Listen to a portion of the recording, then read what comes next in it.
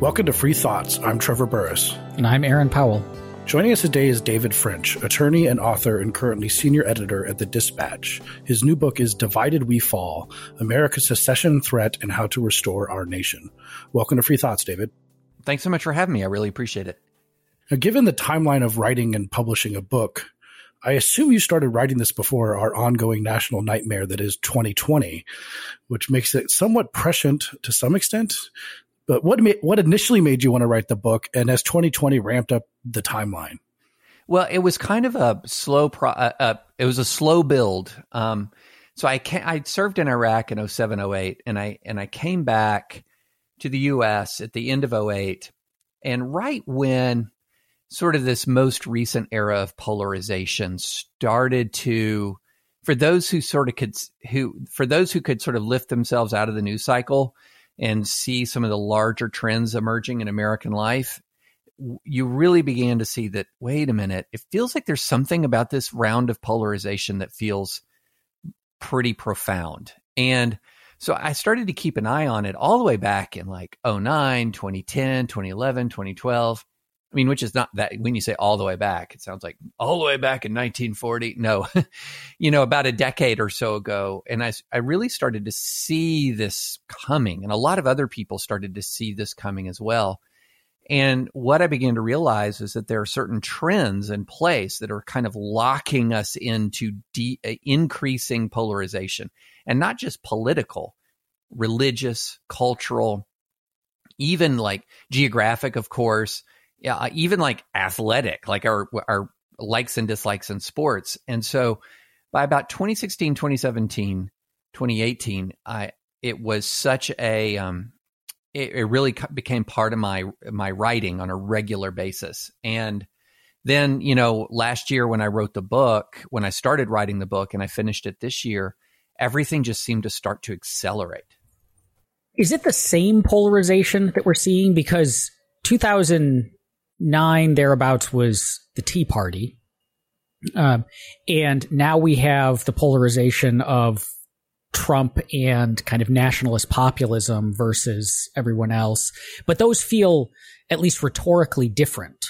So is it the same, like the same trend line of polarization in the same sides, or are these new sides, like a shift in sides? Well, I think what it is you realize what we saw between the transition from Tea Party, small government, constitutional conservative, to nationalist populist, who cares about deficits, use the power of the state for the common good. What the through line there, what you really realize, and this is very, very important from a polarization standpoint, what you realize was the real motivator is not the ideology of, say, the Tea Party or the ideology of national populism. It's the negative partisanship of opposing Democrats. And whatever works most effectively to oppose Democrats is then therefore what you bandwagon onto. And so, when Obama was spending a ton of money on a stimulus bill. Well, we say ton of money now. It seems a quaint amount of money compared to like coronavirus for relief, for example. But when Obama was spending a ton of money on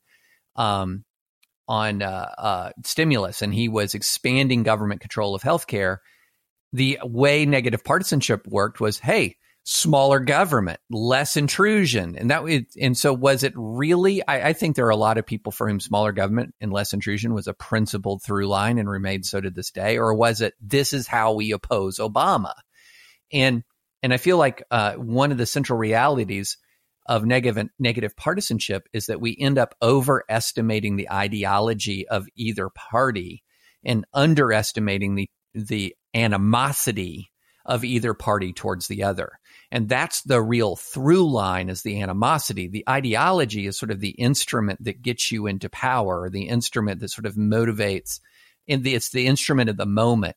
But the true through line, the true powerful force that we're seeing is that negative partisanship, that I'm a Republican, not so much because I love Republican ideas, which are malleable and variable, but because I dislike Democrats, and vice versa. One of the interesting parts of the introduction for your book is, I wouldn't call it a mea culpa exactly, but a kind of personal history where you discuss how you kind of were more part of this than you became now, especially today. But that includes encountering some of the more extremist elements of the Republican Party, such as birthers. Did that kind of growth of those extremist elements sneak up on you to some extent? Yeah, they did. They did sneak up on me. And this is where some of listeners might say, well, how'd they sneak up on you? How blind were you? But yeah, they did sneak up on me. You know what? I think the thing that took me by surprise, and because it's interesting that y'all mentioned the Tea Party earlier, because I was a lawyer for dozens of Tea Party groups back in the day of the Obama targeting scandal. I was part of the legal team that represented dozens of these groups. And so, I was in meeting after meeting after meeting behind closed doors with Tea Party leaders, grassroots Tea Party folks. And you would have thought, man, that movement was all about Hayek. That movement was all about rediscovering the founders. That movement was all about the Constitution. And a lot of other people sort of outside the Tea Party were saying, no, there's some darker elements here to this. I'm saying, no, there's not. No. You don't know. You don't know like I know. I know the leadership. I know the people who are really driving this. And this is, in some ways, every movement has sort of its share of edge figures. But this was a movement motivated by, and if you'd put me under a lie detector test in 2013, 2014, 2012, this is a movement motivated by a genuine desire to return to constitutional governance. And the Tea Party wasn't libertarian strictly, but heavily libertarian influenced in many ways. And then all of a sudden, it just kind of goes away. And what stays, though, because there was always this element of anger in the Tea Party. There was this sort of the joy of, any emerging movement, but there was also this element of anger. And what kind of went away and what you began to see was this element of anger, and this anger that was deeply animating an awful lot of people, and where Trump could then be an instrument of that anger and a vehicle for that anger. He got a lot of he got a lot of support even from Tea Party affiliated people, and then that anger began to just spiral in many ways, I think, out of control. But it's important that this book is not a book about blame, or at least maybe it blames the hyperpartisans on both sides, which is a relatively, but it's not about blaming one side or the other, which I think, people might say, oh, David French, committed conservative. He's going to write a book that says, let me explain to you why the left is tearing America apart, like basically the Norm Ornstein or something where, just flip it around. But no, the point you're making is a bit different and bipartisan in some sense. Yeah, this is not the Own the Libs book of the month. And it's not the resistance book of the month, going against the Trump administration. It's saying that there are huge trends that are driving us apart, huge trends. And they're not related to the last news cycle, although each news cycle exacerbates those trends. And the trends are so big that what's ending up happening is we're walling off from each other geographically. We're walling off from each other religiously. We're walling off from each other politically. We're walling off from each other in our pop culture and our sports. And so that what ends up happening is you have sort of a red narrative about American life and you have a blue narrative about American life. And that red narrative and that blue narrative both of them are rooted in a lot of grievance. And the thing is, a lot of those grievances are real. Like they're relating to real things that happened. And one thing I say in my book is it reminds me a lot of the Sunni Shia divide in Iraq, thankfully not in intensity, because that was, violently, viciously, murderously intense on a day-to-day basis, but in the nature of it.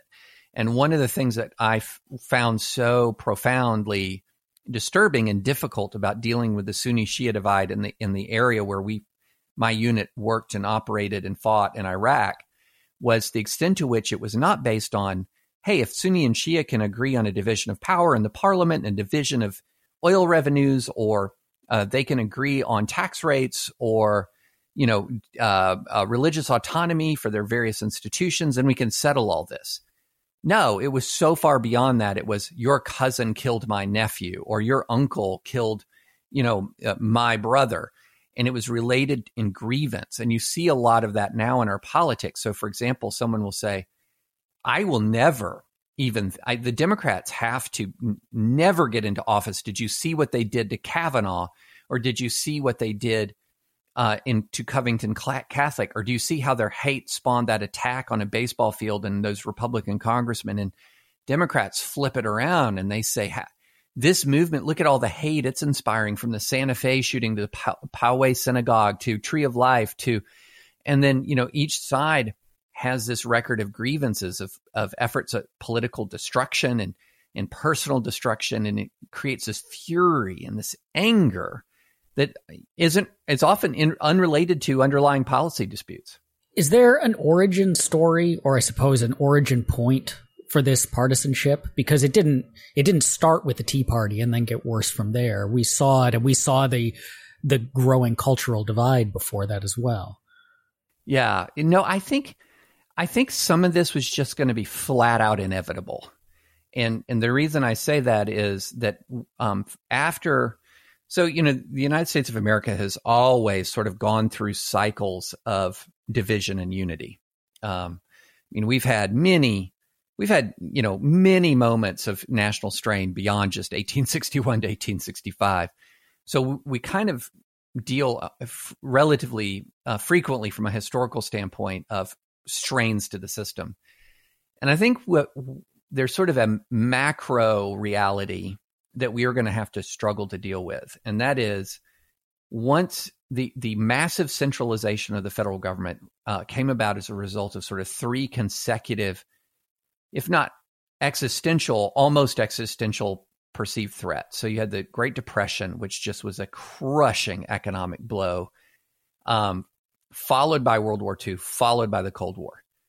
And the answer that was sort of generated to each one of those three things in turn was, we need big, united, centralized governmental responses to deal with these things. And so we sort of got into the habit of this big, centralized government. Then the Cold War ends, and we don't have, we're the hyperpower. We're not just a superpower, we're a hyperpower.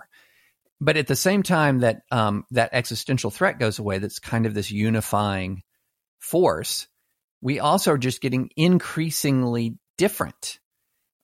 We're growing more diverse. We're growing more diverse on cultural grounds, religious grounds, racial grounds. We're just getting more diverse. At the same time, we're super centralized. And all of these things, even if we were sort of like had a healthy body politic, all of these things would be disruptive.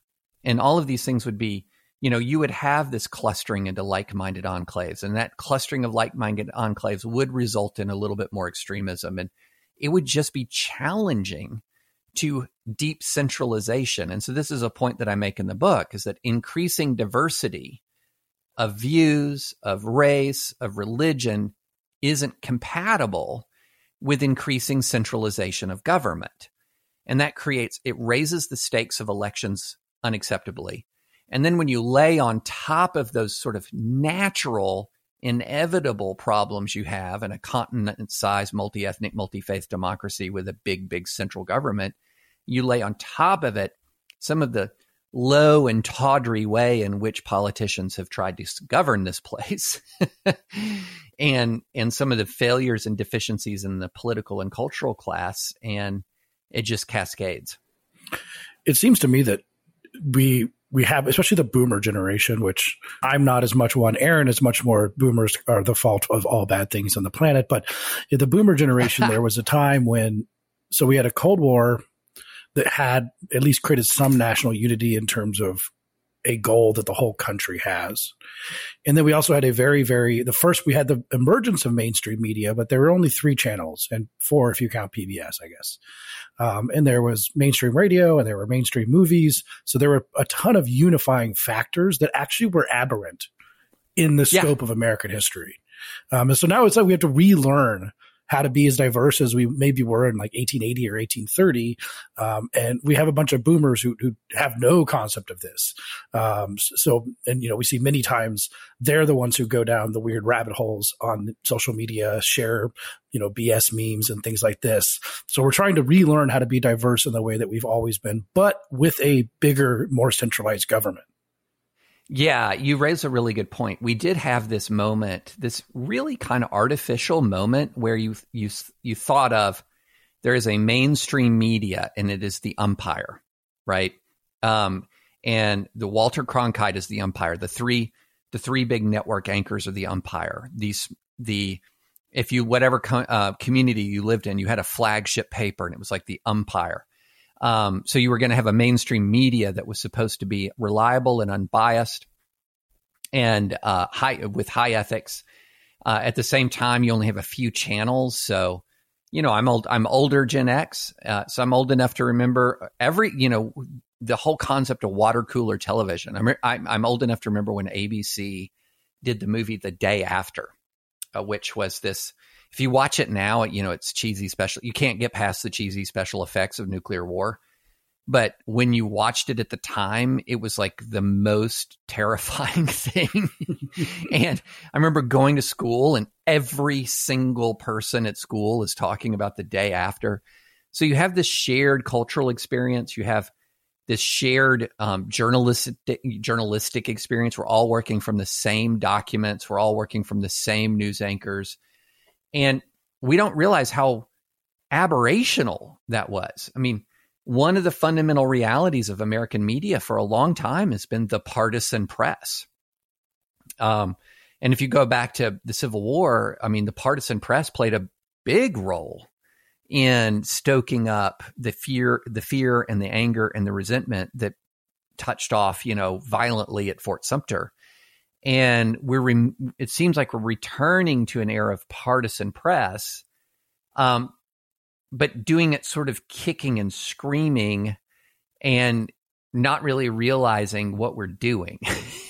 and so that results in a lot of confusion about who the media is supposed to be, what the media is supposed to do, a real sense, as you were saying, in Save the Baby Boomer generation, of an unmooring, that this is not the way things are supposed to be.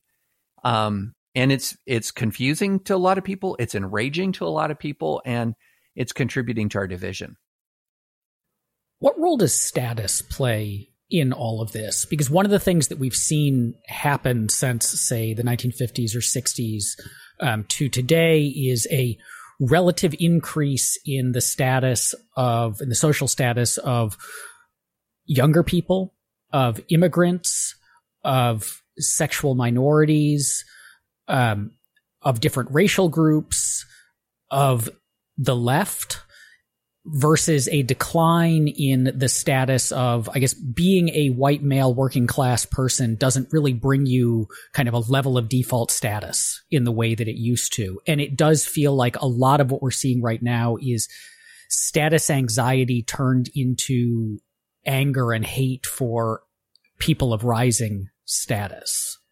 Well, yeah, and there's also changing in what you might call acceptable prejudices. So, for a long time in American history, and, if you're looking at the 1950s and the 1960s and sort of like the heyday of like the white working class union worker who was going to have a well-paying job at the steel mill or at the car plant, and his sons could have that job as well. That was also an era of time that was laden with acceptable prejudices and bigotries. Just ask, the marginalized American communities like African Americans, immigrant workers.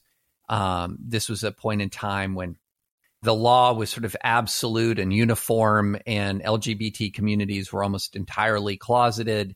So this was an era in which there were a lot of what you'd call acceptable prejudices that became unacceptable, thankfully. But to some extent, there was a rise of a different kind of acceptable prejudice, and that was sort of an acceptable prejudice that was sort of seen against, like, maybe the white working class rural guy, where a sense there wasn't just a sense of loss of status, of loss of primacy, but combined with a loss even of the sort of the default sense that we're respected, if that makes sense.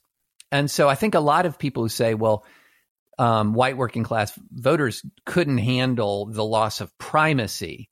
But I think in some ways, the ways acceptable prejudices work in American culture and society is it went beyond just a loss of primacy, even into sort of being victims of one of the few acceptable prejudices left, and which compounds. I mean, loss of primacy is a jolting experience for any population, even if it is just. Even if it's just that this subgroup of Americans should not be in a position of primacy, that when you combine that jolt with a real perception of injustice, that is, now we're the victims of acceptable bigotry, and you combine that and overlay it with a religious element as well, that is it now acceptable to be bigoted against Christianity? You really ramp up, I think, the intensity. Okay, story time.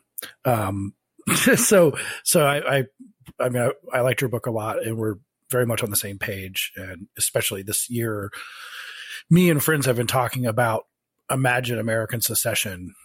And there's a famous, well, he pointed me to an essay by a Soviet dissident who died in a car accident, whose name escapes me right now, but he wrote an essay about in the 70s about imagining the Soviet Union falling, which seemed unimaginable then.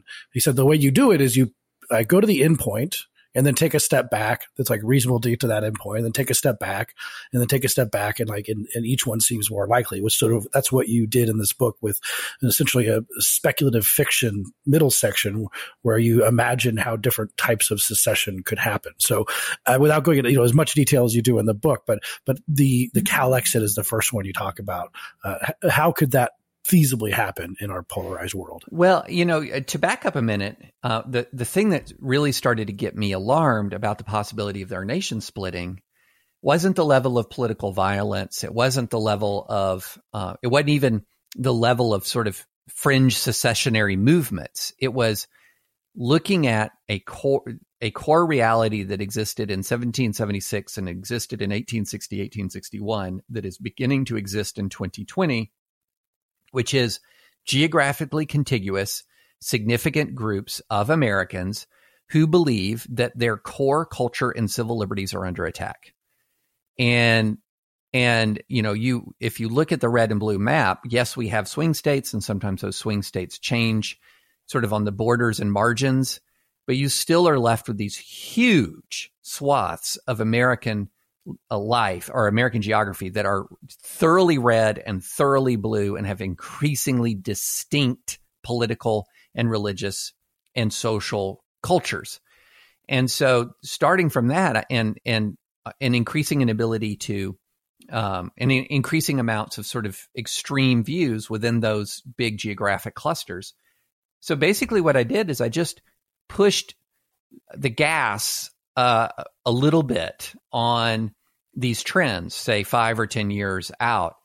And my thesis, if you go back to the 1861 and 1776, is where things really touched off, is when this geographically contiguous group of people who had the distinct culture began to feel not only was the culture under political threat, but the culture was under violent threat. And, the quartering of British troops, the raids on surrounding countrysides in Massachusetts. So for good in 1776, the colonists said no more. For evil in 1861, the Confederates said no more. But the commonality was, are there violent threats in addition to cultural and political threats to our way of life? And what I did in both my Texit and my Cal exit scenario was say, what happens if you ratchet up just a little bit that sense of violent threat and you overlay it with a political class that's not up to the moment? And what are some of the logical ways that can spiral out of control that are easily foreseeable? And that was the whole heart of it, because I've talked about polarization for a while, and people would always ask me, how could it happen? So the middle chapters of the book are my answer at how could it happen? And really all it takes is some ratcheting up of the sense of danger combined with foolish blundering and opportunism. And one of the folks who read the Cal exit scenario, and I don't want to give away too much because those are really, in my view, kind of the make or break chapters of the book. You either find it chilling or far-fetched. And one of the things that I think was central to the Cal exit scenario was this idea, if you had an opportunistic right-wing leadership in Washington that says, wait a minute, if we let those guys just leave us on the West Coast, we'll run things like forever. Like this is our country then. This is our country. And we don't like those people anyway. And so sort of this opportunistic look that combines this sort of threat of violence, combines sort of social and political hysteria, amplified by social media, combined with blundering and opportunism. And if you think that's combining a lot of negative trends at once, welcome to world history. I'm curious about the role of geography in this, because there's pretty robust evidence that the red versus blue split, like whether a given area votes Republican or Democrat, maps almost perfectly to population density. That when population density gets above a certain level, it flips to blue, even in the reddest of red states. And so that would seem that we don't have red states that would secede. We just have rural states versus urban states. But the country is becoming, and this is, a long-term trend line, the country is becoming more urban. And even the red states are becoming more urban as the cities in them grow. And so would that counter this trend, I suppose, that eventually, the country becomes almost all urban. And so everywhere ends up looking like those blue states with just, a rural minority that doesn't have enough population in a given state to do much of anything? But that would assume that. So let's look at 1861, for example. That thesis, which I think is a very sound thesis, was exactly the thesis in mind of a lot of the Confederates before they seceded, because once the election of 1860 happened, they realized they had tipped over into inexorable and that the fading of slave power in a United States of America was inexorable. There was nothing they could. I mean, I think that was sort of like the election of 1860 said, oh, wait a minute. If we spin this out, we're the losers. We're the losers now and forever. So we can't have that buy. And so I think that one of the threats, so I did a podcast with Ezra Klein, and I said, if I had to lay out the main concerns of our competing sides, on the left, their big concern is minoritarian rule. So there's only been one Republican to win a majority of the popular vote since 1988, and that was Bush in 2004 with a super, super close popular vote and electoral college victory. The best chance that Trump has to win in 2020 will be another multi-million vote loss in the popular vote, which would then be 3 of the last 4 GOP elections. The increasing way in which the urban-rural divide is happening, the way in which the urban-rural divide is happening means that we'll soon reach a point where about 70% of the Senate is selected by about 30% of the population. And so the left really fears, I think, minoritarian governance. Well, the right really fears majoritarian tyranny. And my concern is if the stakes rise sufficiently, people will not want to live. There will be a 1861 style, I don't think the democratic process is going to protect us anymore. We have to consider extreme measures. But yeah, that what you're outlining as I think is a demographic reality, all other things being equal, is one of the right's central challenges for now and the next 30, 40 years. But my supposition is that when you still have conservative supermajority states, and you do have a number, I live in one of them. I mean, Tennessee we have 3 big cities, big being relative, Knoxville, Nashville, Memphis, and honorable shout out mention to Chattanooga. But we're supermajority red. We're absolutely, and we're going to be supermajority red for the foreseeable future. And what happens when the collection of supermajority red states says this sort of inexorable force is going to threaten our way of life? And what do we do about it? Do we just accept it, or do we do something about it? And so, yeah, I totally see what you're saying, but that was in fact one of the precipitating problems in 1860, 1861, is you had these Confederates who said, handwriting's on the wall. As a libertarian constitutional scholar, it's sort of requisite on me to, have some appreciation for the anti-federalists, and I do. I sometimes go back and forth on whether or not I would have actually signed the Constitution at the time, but many of the critiques that came from the anti-federalists about the Constitution was that it was centralizing, and specifically that it was centralizing over a huge and diverse country that would one day be, even bigger and more diverse, with too much power over these people's lives in a central government. Now, a lot of that came from kind of the Montesquieu small republic thing, but you read some of that stuff now and it seems quite prescient. If America did split up into, say, 5 different regional countries, and then, after, there would be a lot of stress and some violence and some difficulties. But after that kind of settled down and we decided to basically sign a new Articles of Confederation, uniting these countries into the common defense and our common background as Americans, which wouldn't totally go away, but not dealing in the internal governance of these other nations, so you weren't meddling. Would that be the worst thing if that happened? It would be a bad thing. I don't know that it would be the worst thing. And I think what you're saying is sort of like something along the lines of an EU style arrangement.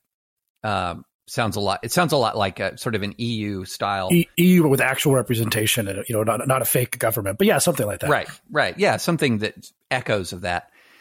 Here's why I think that would be bad. If you look at what is the fundamental core American social compact, I think of it as the aspirational words of the Declaration of Independence operationalized through the Bill of Rights, the Civil War amendments, and the U.S. Constitution more broadly, but the Bill of Rights and the Civil War amendments more specifically, which say that there should be a society that exists that is dedicated to the preservation of liberty, and specifically life, liberty, and the pursuit of happiness. How do you do that? That's a grand sweeping aspiration. You do that in actuality through the Bill of Rights, through the Civil War amendments.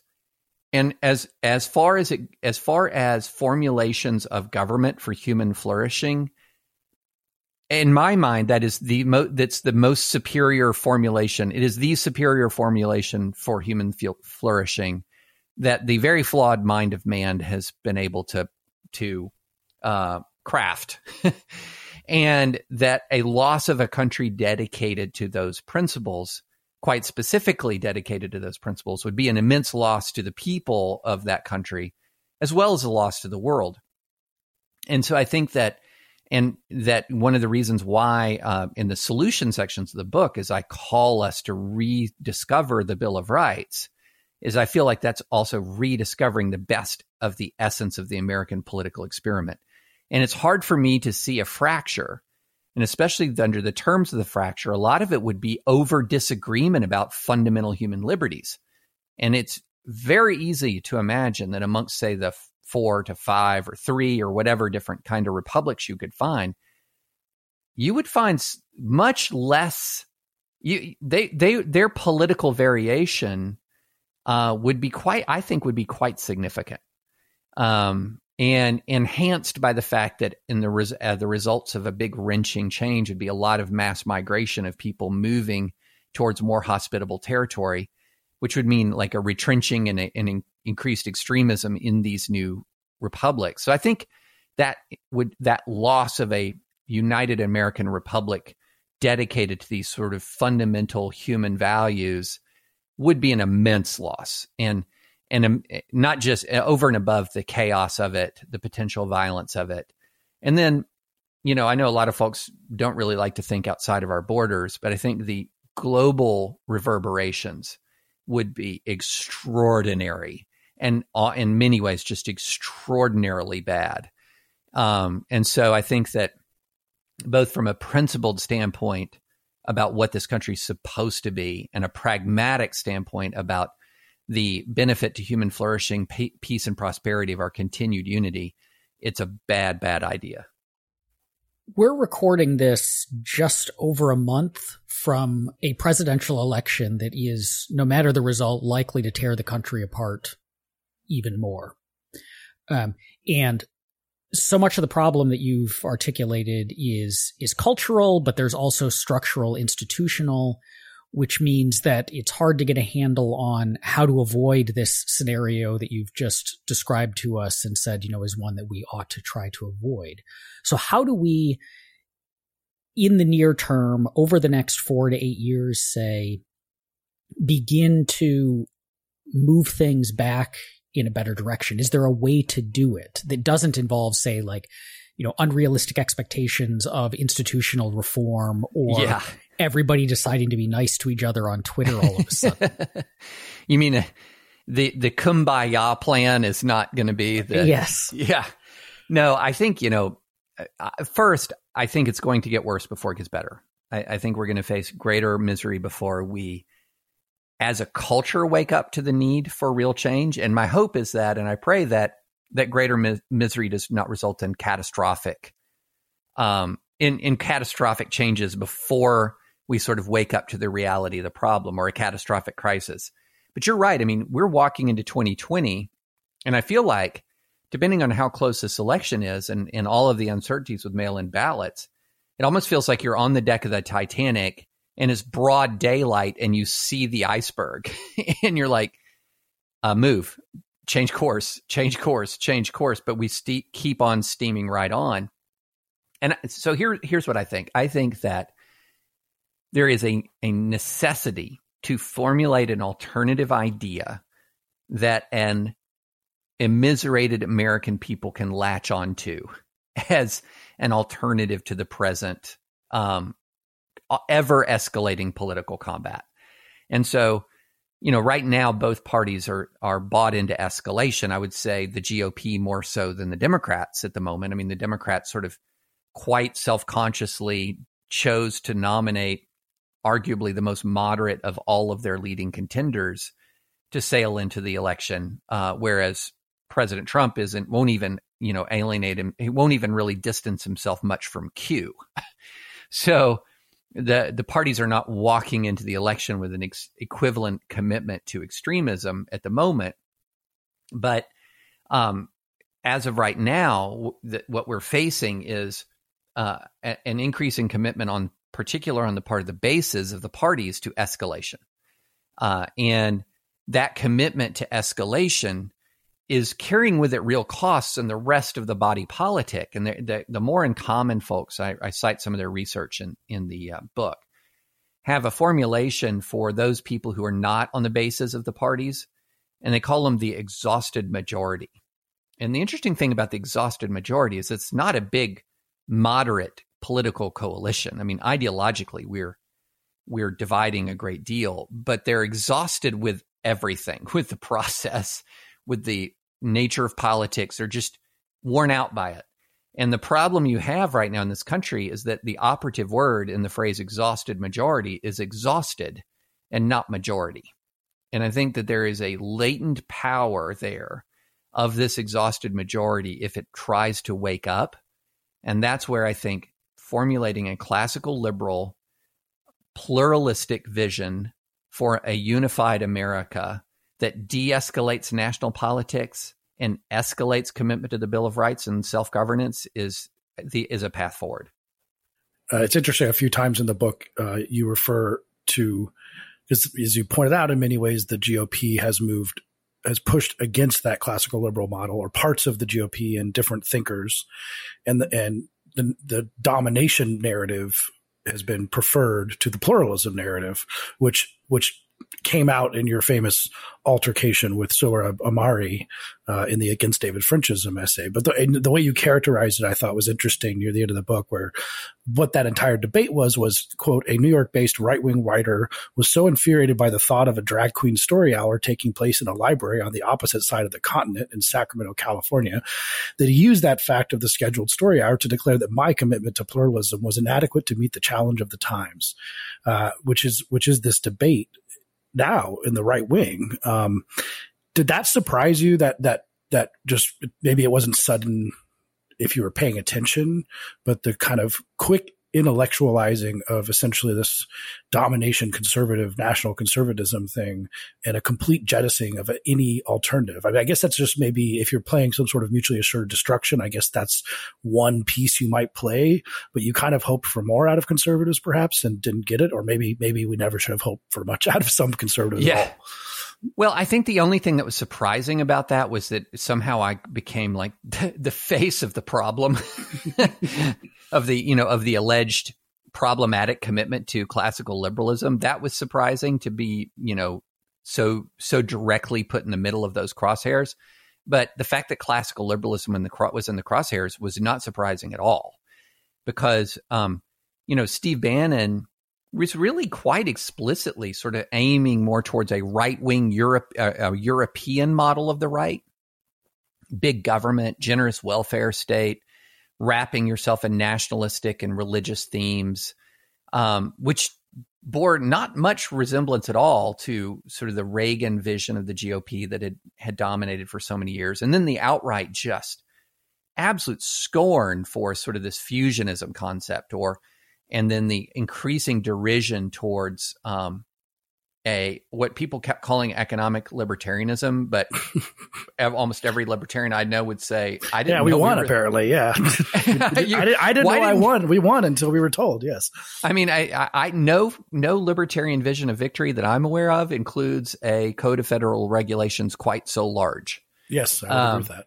But and what they were calling economic libertarianism wasn't in reality economic libertarianism. It was a GOP economic philosophy to the extent that it was putting its thumb sort of gently on maybe a fewer regulations, or maybe slowing the growth of the regulatory state. That's not economic libertarianism.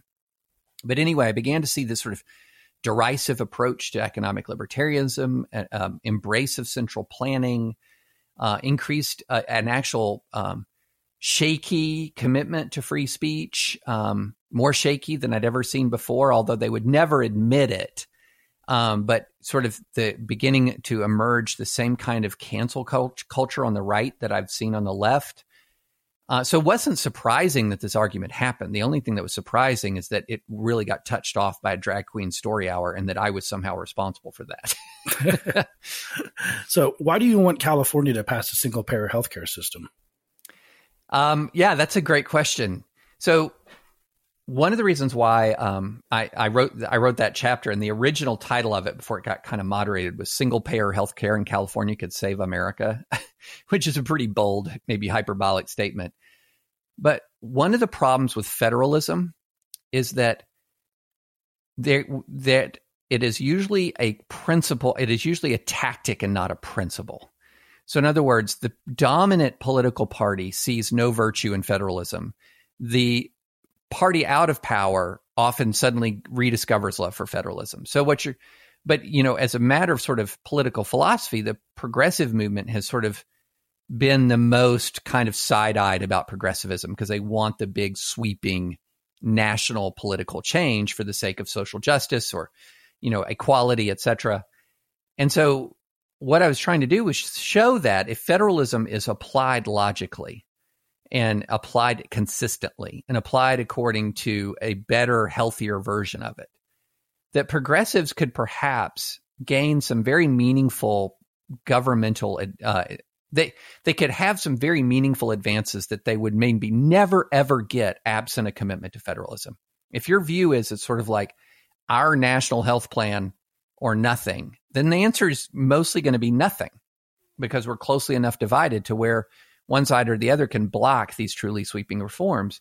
But the interesting thing is if California enacted single-payer healthcare, not only would a very, very large, very wealthy progressive state be able to fashion the sort of political community that they want to have according to their values, which is an important principle of self-governance, that the very act of having that healthcare system would require Congress to grant them waivers from major federal programs that by implication would allow for other states to engage in their own experimentation according to their own political community's values along some of these really in some of the most meaningful areas of American governance, including health and welfare, et cetera. And so my view was that if California enacted something that was sweeping according to its values, that required congressional consent, that not only would you advance the fundamental goal of self-governance in that state, you would also facilitate self-governance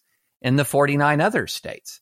And it would break that federalist logjam, because one of the core realities of federalism in the U.S. right now is that the financial power rests with the federal government. And so long as that financial power, there's such a hammerlock on these trillions of dollars, then federalism will be nibbling at the edges. But that California approach would break some of that hammerlock, return some of those funds to the state, and at that point we'd be cooking with gas, and we could start to see some real self-governance in this country. But would that end up with dramatically different decisions in the different states? Because just a moment ago, we were talking about how the American right has largely abandoned the free market and open market principles of, say, Reagan conservatism in favor of economic populism, which is awfully similar to economic progressivism. And so, it used to be that there was the left and the right were different on social issues and different on economic issues. And now it increasingly looks like the left and the right are basically different on social issues. It's, they have largely the same economic policies, just one wants to put immigrants in cages and the other doesn't. And so in that case, I can imagine if California passes single payer, we're just going to get, say single payer in all of the red states too, because they're totally on board with big government as well. Well, I would dispute that, because I think the national GOP and the state GOPs are different. And in fact, state level GOPs are in many ways much healthier, much more intellectually vibrant, and not nearly as excited by this nationalist populism, which, it's going to be very interesting to me, y'all, if Trump loses a clear loss in 2020, because one of the interesting things, and my colleague Jonah Goldberg has written about this, is that this nationalist wave is really mainly a bunch of people who meet in moderate-sized hotel conference rooms in D.C. And the true populism is centered around the person of Donald Trump, not around a big rethink of our economic policies. What's happening is you have a small group of right-wing intellectuals who are trying to put an enduring intellectual frame around Trump that is something fundamentally different. But I guarantee you, outside of those people who watch Tucker every night or who follow some of the, these conservative intellectual wars, the rank and file conservative in this country, their primary motivation may be anti-left, but their secondary motivation still looks a lot more like the conservatism that I grew up with in this sort of European right vision. And so if Trump is defeated, then I think at that point, all bets are off on what the GOP looks like intellectually and ideologically after Trump. If it's a super narrow defeat, then the populists will just claim like the never Trumpers stabbed us in the back and try to run it back again. But I think there's a lot more uncertainty about the GOP than a lot of people realize, and that the national and also because the nationalist populists tend to punch above their weight on Twitter, there's, I think, a lot of false assumptions about their underlying strength. So as you pointed out, your not terribly optimistic in the near run, which I would share that view, and that we kind of would need to get to a point where there's a detente where it's just like we can't fight each other anymore, and we do something like a California single payer or something, and you endorse the federalism as a principle. But also your book is a big call for like just being better people. And there's one quote I want to read in the conclusion. It is increasingly clear now that there are two culture wars in American life. Yes, there is the right-left culture war that we're long familiar with, but there's now an even deeper struggle between decency and indecency. I thought that was a great point, but if you want to maybe expound a little bit. Yeah. So at the risk of sort of oversimplifying it, what we essentially have is we have the old culture war, which would be we're fighting over very important issues within a classical liberal framework. In other words, we've agreed upon the rules of the game, so to speak. We may disagree on exactly how big the First Amendment should be, how widely or broadly it should be interpreted, but we broadly agree on free speech. Or we may disagree on all the full elements of due process, but we broadly agree on due process. I mean, so we're all fighting for certain policy issues within a game where the rules are agreed upon. And including rules about, to a greater or lesser degree, about how you treat other human beings. If you have a political opponent and you disagree with them, should you treat them with a modicum of dignity and respect, or should you try to destroy them as human beings and ruin their public reputation and drive them out of their careers? And what we're beginning to see is a disagreement on the classical liberal structure itself. That, in other words, if I don't win under the current structure, that means the structure is illegitimate. That my cause is so just that it is imperative that I win, and what is optional is this governmental structure through which I win. And that is a deep threat, I think, to the American constitutional structure itself. And then along with that is a corresponding belief that my political opponents not only are wrong, but there's something fundamentally morally defective about them, such that their presence working beside me in my company is intolerable. Their presence to have schools in my community is intolerable. Their presence in my social media feed is intolerable. And so therefore, there is a push towards not even really a defeat of person in political in fair political combat, but a destruction of a person to remove them from the polity. And that greater level of commitment to destruction, combined with a lack of commitment to classical liberalism, means that we're really scrambling a lot of our lines right now. So, for example, I feel far more connected to somebody who's a left liberal than I do to a right authoritarian. Because while I might agree with somebody on the right on, say, abortion, which is vitally, a hugely important issue, I'm not going to destroy the constitutional structure of the United States of America or try to destroy human beings on the other side, either by, wrecking their ability to earn a living, wrecking their ability to make an argument in the public square. And so therefore, what we have here is a cultural conflict where it's in classical liberalism versus authoritarianism and decency versus indecency. And that is overlaying the whole thing.